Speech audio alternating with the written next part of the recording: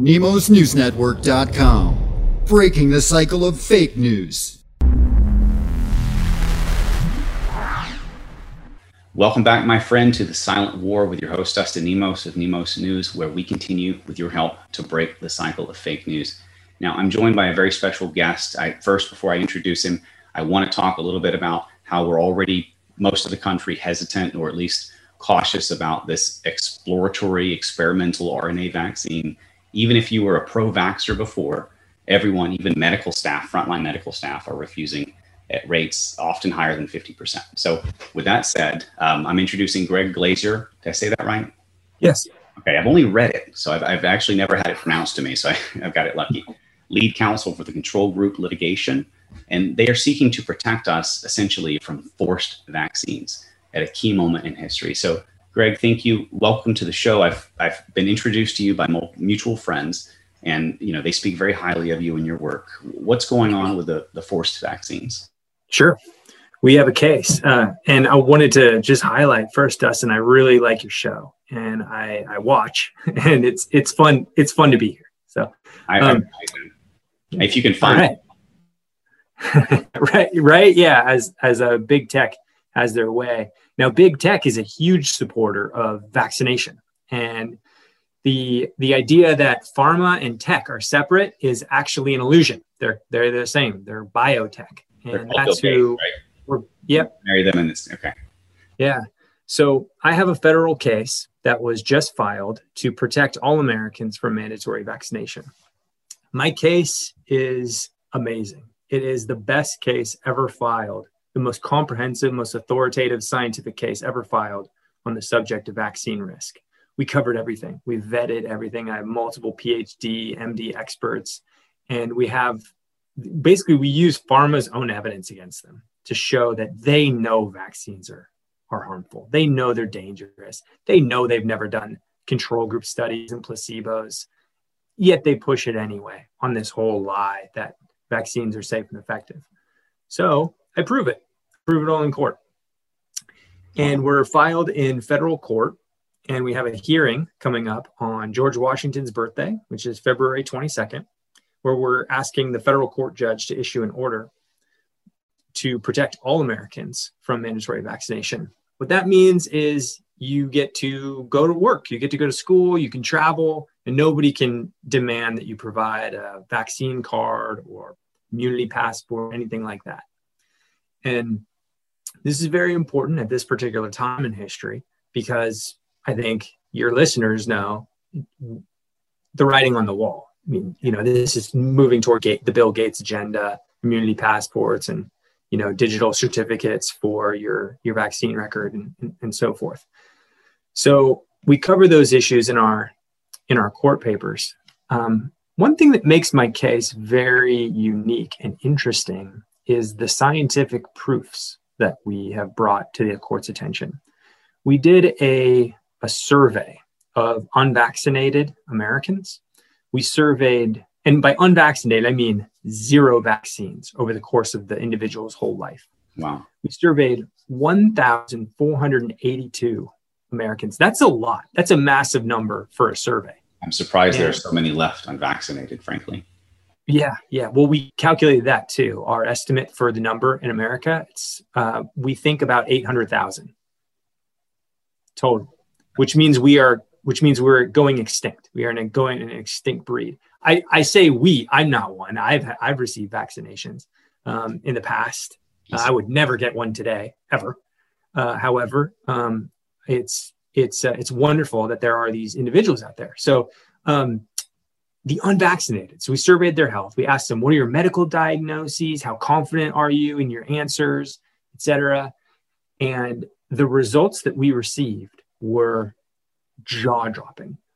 Dustin, these are the healthiest people on the planet. They don't have anything. ADHD, autism, they don't have it. We only found one case of autism.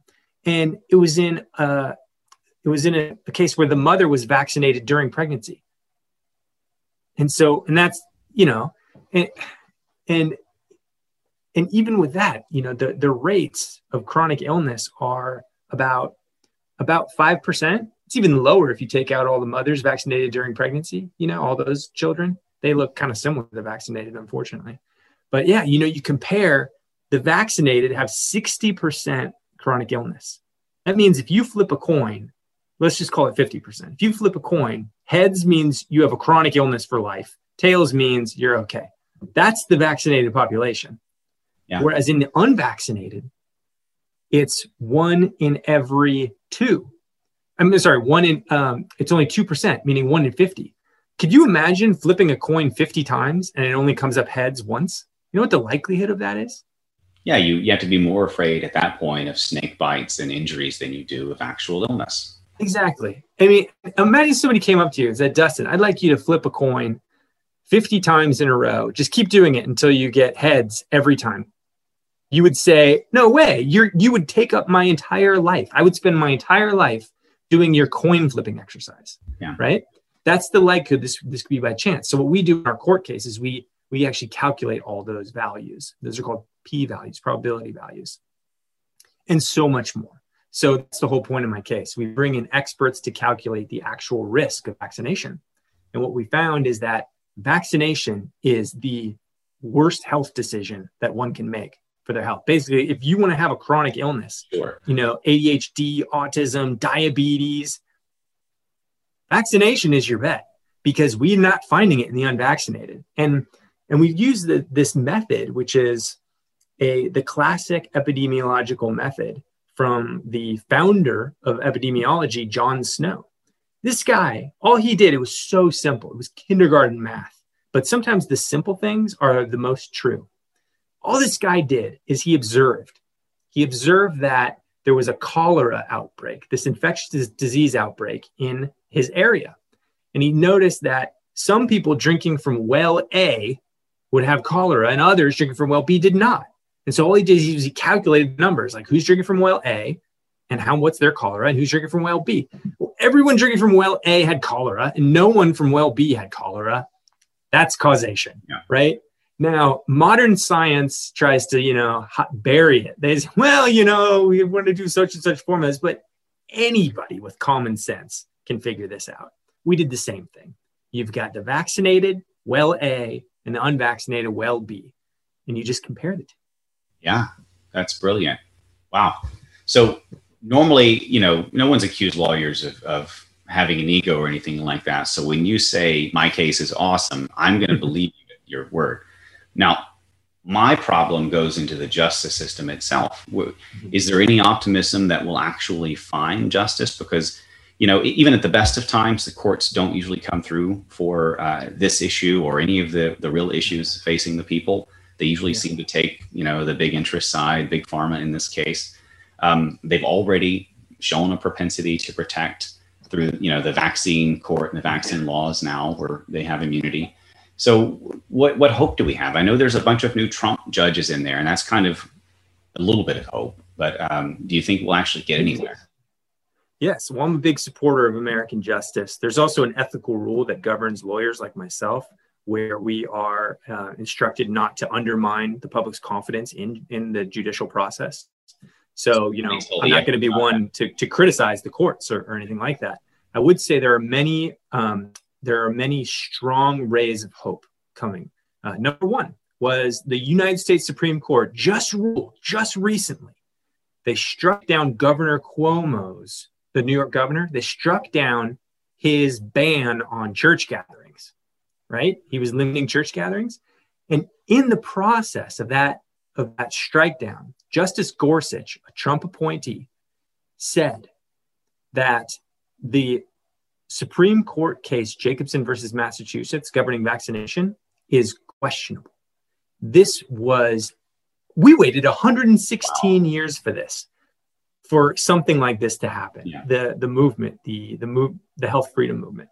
So for the first time ever, we actually do have a chance to unseat Jacobson, to unseat mandatory vaccination. Wow. And the timing just has to be right. There's something very interesting about courts, Dustin, which is that they are part of society, meaning that the public input, public relations, the social metric is all relevant to a court's decision.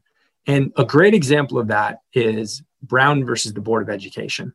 You're familiar with that case, the desegregation of whites and blacks? So in the 1950s. So it was a seminal case where the court came in and said, you've got separate schools for blacks, separate schools for whites. We're going to integrate them. We're going to desegregate. They were segregated. We're going to desegregate them.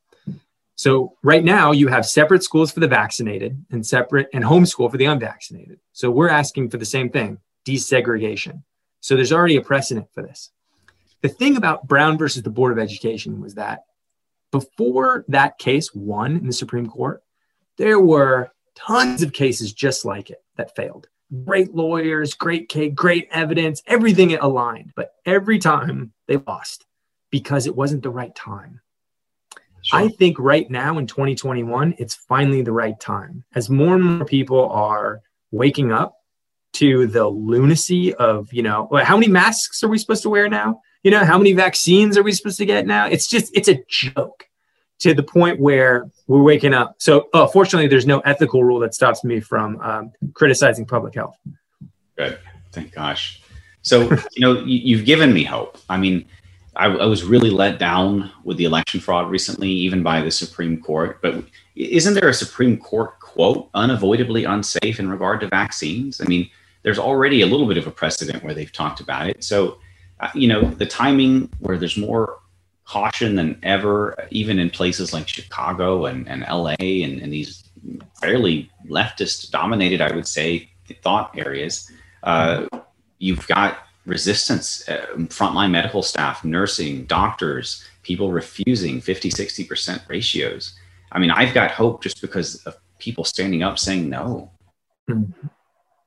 That's a great point. Yes. And you correctly cited the United States Supreme Court in the case of Brusiewicz versus Wyeth, the manufacturer. That was a Scalia decision from 2011.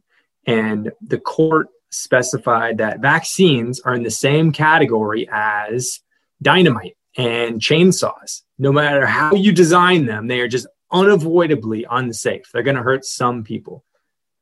But notice what the court didn't say. How many people? How many people do vaccines hurt? That's the thing. The only answer you're ever going to find for that is if you do the test. You do the Jon Snow test. Look at well A and well B. But the government admits they've never done it. And you know why they admit that they've never done it? Because they know what they would find. Frankly, I think they have done it. They just haven't published it because they know that if they survey the unvaccinated, they're going to find what my litigation found. They're going to find what other doctors have found, like Paul Thomas found, like Dr. Hooker found, like Dr. Mawson found, just one after the next. Everyone finds the same thing. The unvaccinated are exponentially healthier. And in my case, we have the numbers to show exactly what that number is. It's very cool what you guys are doing with this. I wish you the best. I hope you're taking precautions for your own safety.